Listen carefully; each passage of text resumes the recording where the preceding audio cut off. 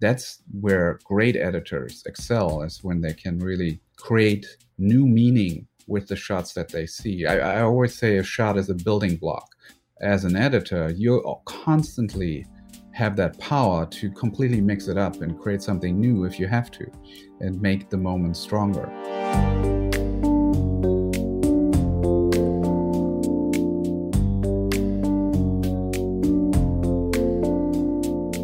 Hey, Jenny. Hey, Sky. So it's August, month 5 of quarantine. And although folks are starting to get back on set, truly the only part of production that is definitely safe is post, right? Editing. Nothing wrong with editing. Hunker down. And you're in a little black hole. Yeah. And Which is do your how thing. I like to work before COVID. So I know. Amen. Likewise. At the beginning of COVID, there was like a meme going around that was like, turns out my lifestyle is called quarantine. Like all the editors definitely identified with that meme. Absolutely. Absolutely. Well, I think, that is the norm. And that is especially why I'm very excited to hear about today's episode. Very apropos and timely. Yeah. We've had an editor on before. Last season we had on Kevin Klauber. I loved the interview, and so many people have talked about how helpful it was for them. So I was really wanting to have another editor on. Our guest today, his name is Sven Pape. He runs this YouTube channel called This Guy Edits, and it's basically the secrets of professional editors.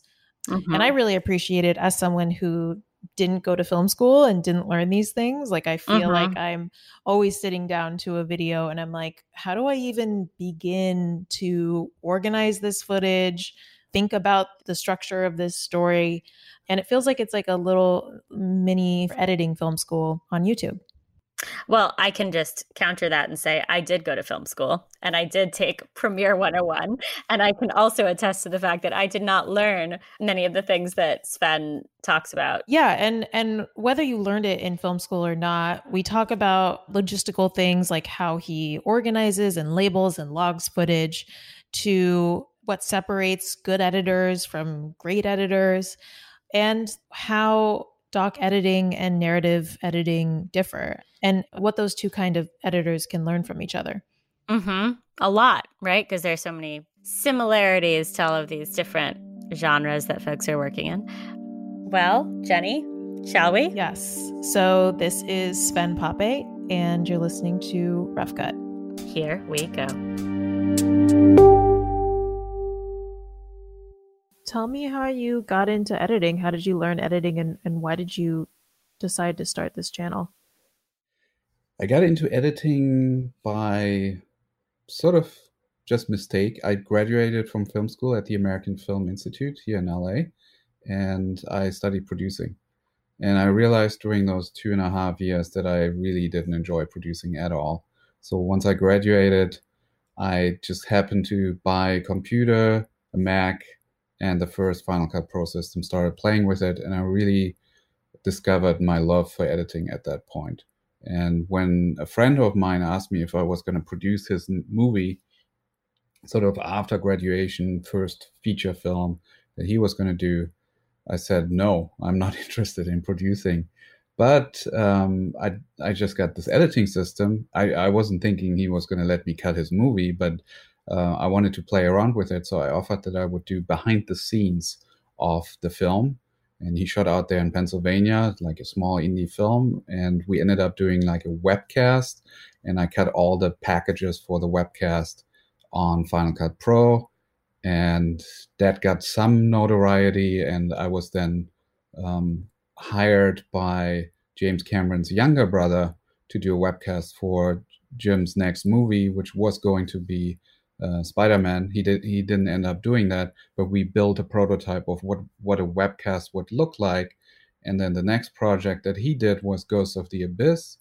I went up going to the boat. It's like a documentary about the Titanic, and going back to the ship and doing photography inside the ship.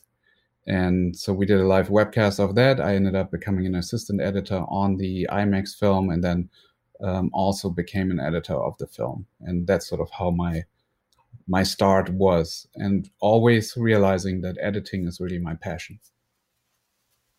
What made you feel the need to start this channel?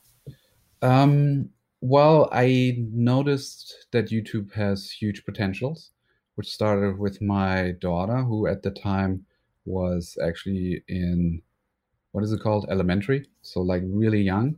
And she had a YouTube channel about My Little Pony, little toys that she was playing with. And she was making money. She was one of the top 10 MLP YouTubers. And I realized, wow, this medium, this has to be taken seriously. So I started playing with it. I did like a little home gardening channel. I had some backyard chickens. And the first video that I posted got like 100,000 views. And I made some good money. I made a couple $100. And I'm like, whoa, this took me 10 minutes to make, and it's creating a revenue, and it's going to keep creating a revenue. Let's take this to a new level. So at the time, I worked with an independent director, Mark Webber. This was our second or third collaboration. And I asked him if he was interested in showing sort of the behind the scenes, the editing of his film. He was completely game. And so the channel actually started off with me cutting scenes, like really literally opening up the box with the hard drives.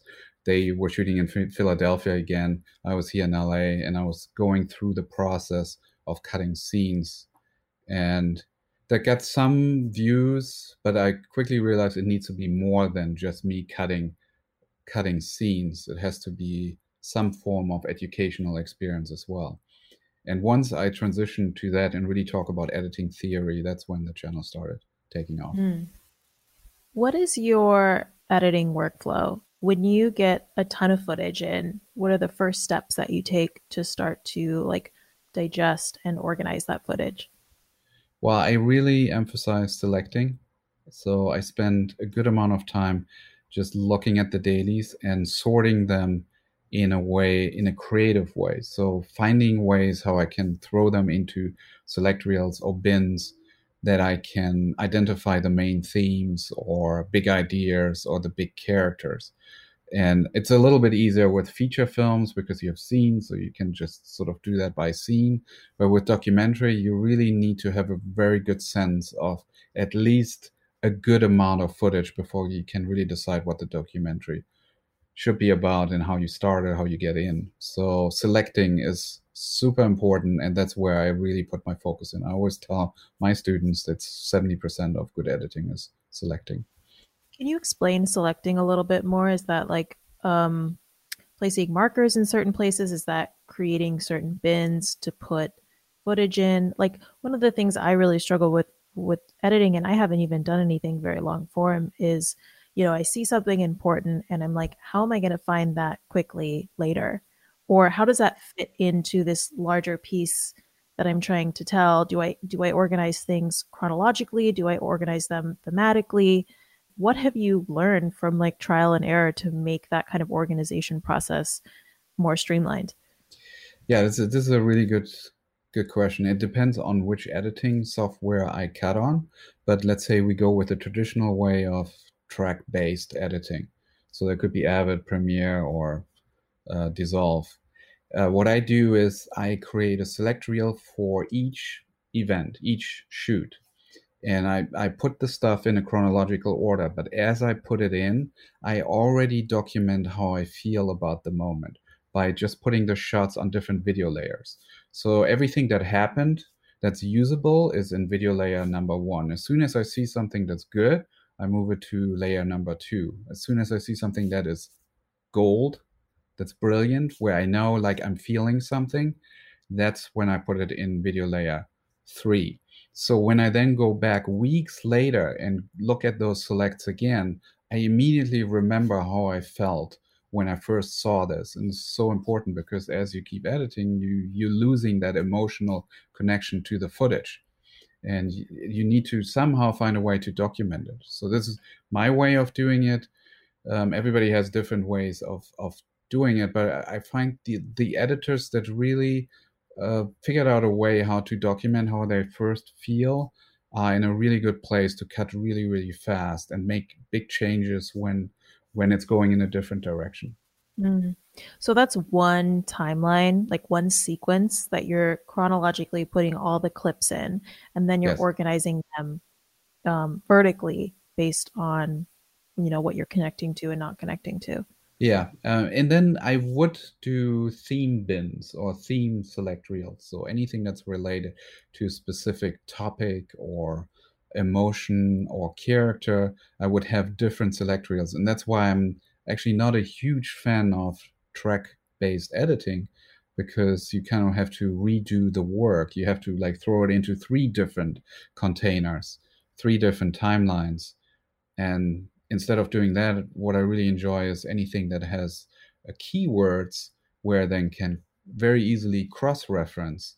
So at that point, I'm just like making a lot of metadata that I'm creating. And then once I start to realize, oh, this movie is really about this theme, this is really important, then I create some form of smart keyword collection that throws everything that's related to that moment in that bin. Mm. Your channel spans both narrative work and documentary work, and it sounds like you do both. A lot of our listeners span both worlds as well, although we are, as a podcast, more focused on nonfiction. What can documentary editors learn from the narrative craft? That's an interesting question. I would say it's more the opposite. I think a lot of narrative editors can learn a lot more from documentary and nonfiction, because that kind of requires you to think out of the box and nonlinear and around the corner, and you have to make connections that are not necessarily in the script. So I actually find that if somebody that's very experienced in narrative, they have a really hard time cutting a documentary. And somebody that is really experienced in documentary editing, they are having a blast doing narrative because it's so simple and easy, so manageable. And yet they still can use those skills of thinking around the corner to make scenes work when they don't work, even though on script they were supposed to work and there are problems. So, can you explain what you mean by thinking around the corner? Well, taking a reaction shot that wasn't shot for the purpose of this specific line and moving it to this point because you want to create a new emotion, you want to go in a new direction with the scene, or taking stuff from other scenes and putting them into the scene and making it look like it was meant to be told that way. That's where great editors excel, is when they can really create new meaning with the shots that they see. I always say a shot is a building block. And even though you have this blue plan of a script, as an editor, you constantly have that power to completely mix it up and create something new if you have to, and make the moment stronger. So yeah, that's what I would say is thinking around the corner, is to do that. And not many editors do that. Yeah, you do talk a lot about reaction shots on your channel, I've noticed, and it seems like there's a lot you can do with that as an editor. Oh yeah, I mean, reaction shots are basically letting us into how a character feels and thinks. So, and usually you can use a very neutral reaction shot and make the audience feel anything if you cut it in a way that emotion is being created in the actor's eyes. What are some of the challenges that you see documentary editors face? I mean, you mentioned earlier that it's in some ways more challenging to cut a documentary than a narrative. What are some of the roadblocks that you see people constantly running into? Well, I mean, the biggest challenge in a documentary is figuring out a dramatic arc that makes it feel like a complete film, and that you're going through a journey that's worthwhile undergoing. You have a lot of documentaries that are very episodical. It's like this happened and this happened and this happened and this happened. We're done. And that makes it a very boring documentary. To turn it in a way where you have a character that sets off on a journey, has obstacles, trying to overcome these, and then either succeed or fail and grow, that's when you tell a story that's exciting.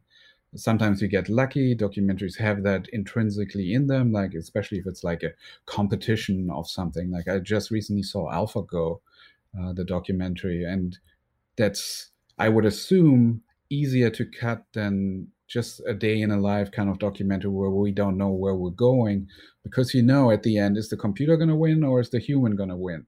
And it all leads up to that moment of, and how is that going to affect us all, that we're now not as smart as a computer anymore. Yeah, it's in some ways like so not easy. Nothing about making a film is easy, but it's easier with narrative to just kind of create this three-act structure that has tension built into it. But with documentary, I mean, you can't make things up. It is very hard to build tension and to, raise the stakes and make people care about the story. Yeah. And that's why I think it's so important to select, because you don't know where you're going until you've seen pretty much all of the footage and okay, this is where it all leads up to, and then you can work backwards. Yeah. How do you do that with selects when, let's say you're shooting a verite documentary, or, shooting things as they unfold, and the director is giving you dailies, weeklies, but you don't really know where the film is going to go?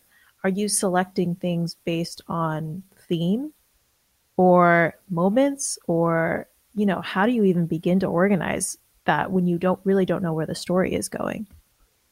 Yeah, I'll take it like in beats, I would say. So something that's not necessarily an arc, an entire act, but it is something that already in its own is going to be a big chunk of the documentary, and I see what that is. And hopefully we have already at least the second act climax by the time that we start cutting the documentary, so we kind of already know like a big turning point in the character's journey.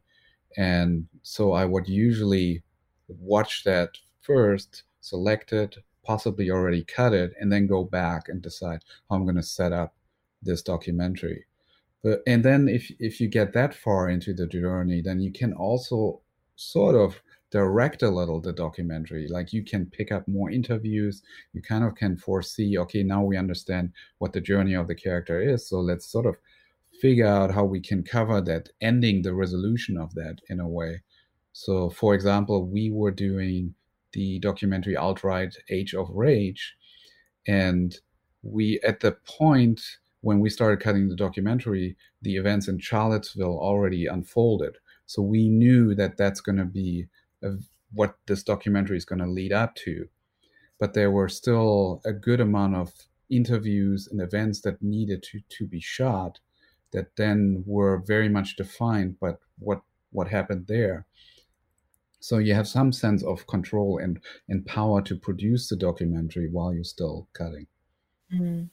What are some areas that you see documentary editors or editors just starting out? What are some areas where you see them get stuck?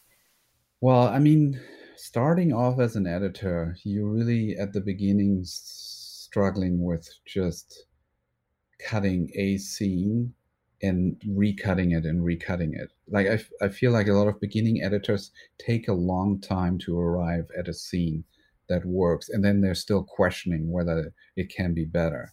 As you become more and more experienced, you have shortcuts. So at this point, for me, I tend to not really recut a lot of scenes per se. I only recut them if we feel like we fundamentally need to go in a new direction, or the director is just not on board with what's happening here. But there's not a lot of questioning on my part once I have a scene that I feel really good about, in terms of, oh, what are the other 20 versions that I need to cut of it. I'll refine it, but if I feel like this is an authentic scene, this really is the best it could be, I feel very confident about we're on the right track. And so I think that's the difference between beginner and experienced editors. You really need to go through that process of cutting a scene, recutting a scene, and questioning yourself a bunch of times before you build up that confidence and know, okay, I know my instincts are right here. Mm-hmm. Do you have any advice on how to get better at cutting a scene? Well, doing a lot of editing. That's really important. So you can't really get around the grind of cutting pretty much every day or 5 days a week if that's your passion and that's where you want to be. The good thing is if you're passionate about editing, it doesn't feel like work necessarily. I mean, it gets hard and it can be a long journey, but it's not as painful as for somebody who's not passionate about editing and then they have to spend 6 months cutting something. I can't imagine what that's like. Yeah. And usually they fall off pretty fast. Yeah. How do you know when a scene isn't good? Is it just a feeling? Or, in your earlier days, were you showing cuts of the scene to other people and like gauging their reactions? Or was it just internally you were like, this isn't good enough, this doesn't feel right until it feels right? Well, I usually feel really great about my first cut. I feel like this is amazing.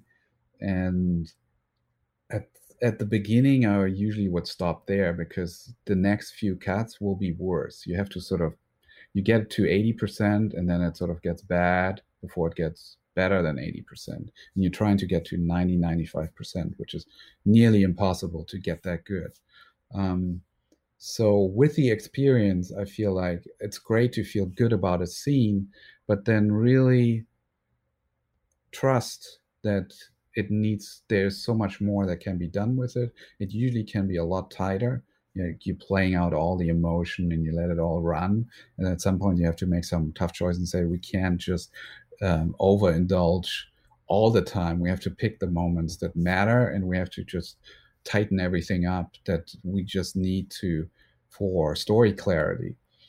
Ultimately, I know when a scene is done when I see it in the screening room or at a festival, and we don't feel the need like we need to go back and open up the movie again. That's when you really know whether something works or not. Once you connect with the audience, you just pick up the energy. Mm. A lot of editors I know are editing short docs or they're editing news features. Like I have never edited anything longer than 15, 17 minutes, and I can't even imagine graduating to the task of a feature length documentary. And I'm sure there's a lot of other people that would agree. Do you have any advice for someone who wants to make that jump? Yeah, I mean, I wouldn't say you necessarily need to be intimidated because if you can tell a great story in 17 minutes, that's a huge accomplishment. 17 minutes is a long time.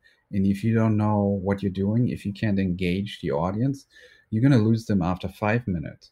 Like, so there's no difference between doing a 5 minute video that's really, really good and engaging and a 90-minute documentary. You just need to every moment that you put in there needs to be engaging. It needs to matter. It needs to not deflate and it can't fizzle. All these things that you naturally do because you only have 5 minutes, so you're trying to make it the best 5 minutes. You just need to apply to 90 minutes. And usually when you cut that long, it's like a marathon. You just do every day, you do a little bit, and you trust it's going to be okay. And you end up being much, much longer. You'll have a 2.5 hour cut at the beginning of your documentary. And then you really start deciding what is it, how much of that can really survive. So by the time that it's 90 minutes long or even less, it's actually really, really tight and feels really, really good when you do it right. Mm-hmm. So I wouldn't be intimidated by it at all. Just do it. Yeah, that makes a lot of sense. A lot of filmmakers, especially beginning, like first time filmmakers, when they finish their first rough cut, they have this kind of like sinking feeling that their film sucks when it's really just not done yet. Can you talk about moving forward from that stage? Is that something you've ever experienced with a director, and how editing can really change, like how much a rough cut can really change in the course of becoming a finished film? I can. I think I have a different approach to a rough cut than most editors. So I try not to have a rough cut that gives you that sinking feeling of, oh my God, this is a disaster. What I usually do is I cut a rough cut as if it's ready to go to screen. So I'll make really big choices from the beginning. And if I have the right director, he'll allow me to just make radical choices right away, like throwing out lines that I think are going to go anyway, making all these huge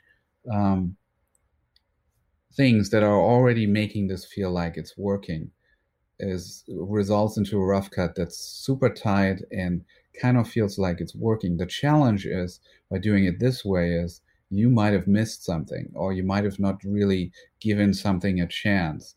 So while you're doing that, I always kind of have the kitchen sink version of a scene right there.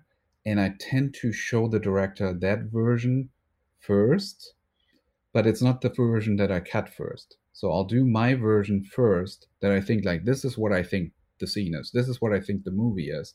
Let me show you the version, the way it's shot with everything in there first that gets you really, really scared and frustrated. And then I right away show them my version and they're like, oh my God, okay, good. I think we can take a little bit of this, a little bit of that, and we can make this work. So that's been my approach to it. And I naturally just I'm very impatient. So I don't really like a scene to be bloated and have everything in there so that then later we can fix it. I want it to work right away.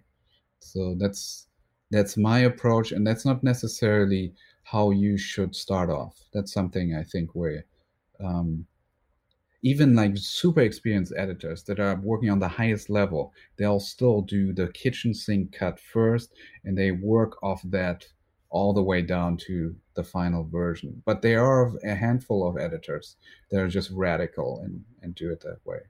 And that succeed at it much better than I do. Yeah, I can imagine taking that approach requires a lot of like experience and confidence to make those kind of, as you said, radical choices. Yeah, and yeah, a little bit of, I don't know, confidence, I think. To say, yeah, I just feel like this is what the scene is about. So let's just do that first. And then if it doesn't work for you, then we'll try 10 other versions. Do you have any general advice for people coming up in the documentary editing world? Well, general advice is always, I don't feel people are cutting enough. There's a lot of aspiring editors that are not cutting every day. There's so many opportunities to be working on something, and it's wasted. And you need those hours to build up your craft. So whatever it is, you should always be cutting and have a project that you're working on. Especially now in quarantine, it's like the only part of production we can really do. Yeah, exactly. It's a good time to be an editor. Yeah. Okay, well, thank you so much, Sven. Yeah, absolutely. This was fun.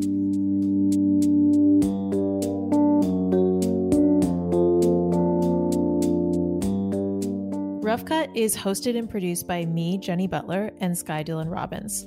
Han Su helps with our audio mix, and our original music is by Zach Wright. And the podcast is part of the Video Consortium, which is a global creative network and community that unites today's nonfiction filmmakers and video journalists. You can visit videoconsortium.com, and we'd love for you to join our film family. And we love hearing from listeners. So if you'd like to send us a note, you can find us on Instagram at Rough Cut Podcast, or you can send us an email, podcast@videoconsortium.com. And don't forget to rate us and leave us a review on Apple Podcasts and subscribe. Thank you, and see you soon.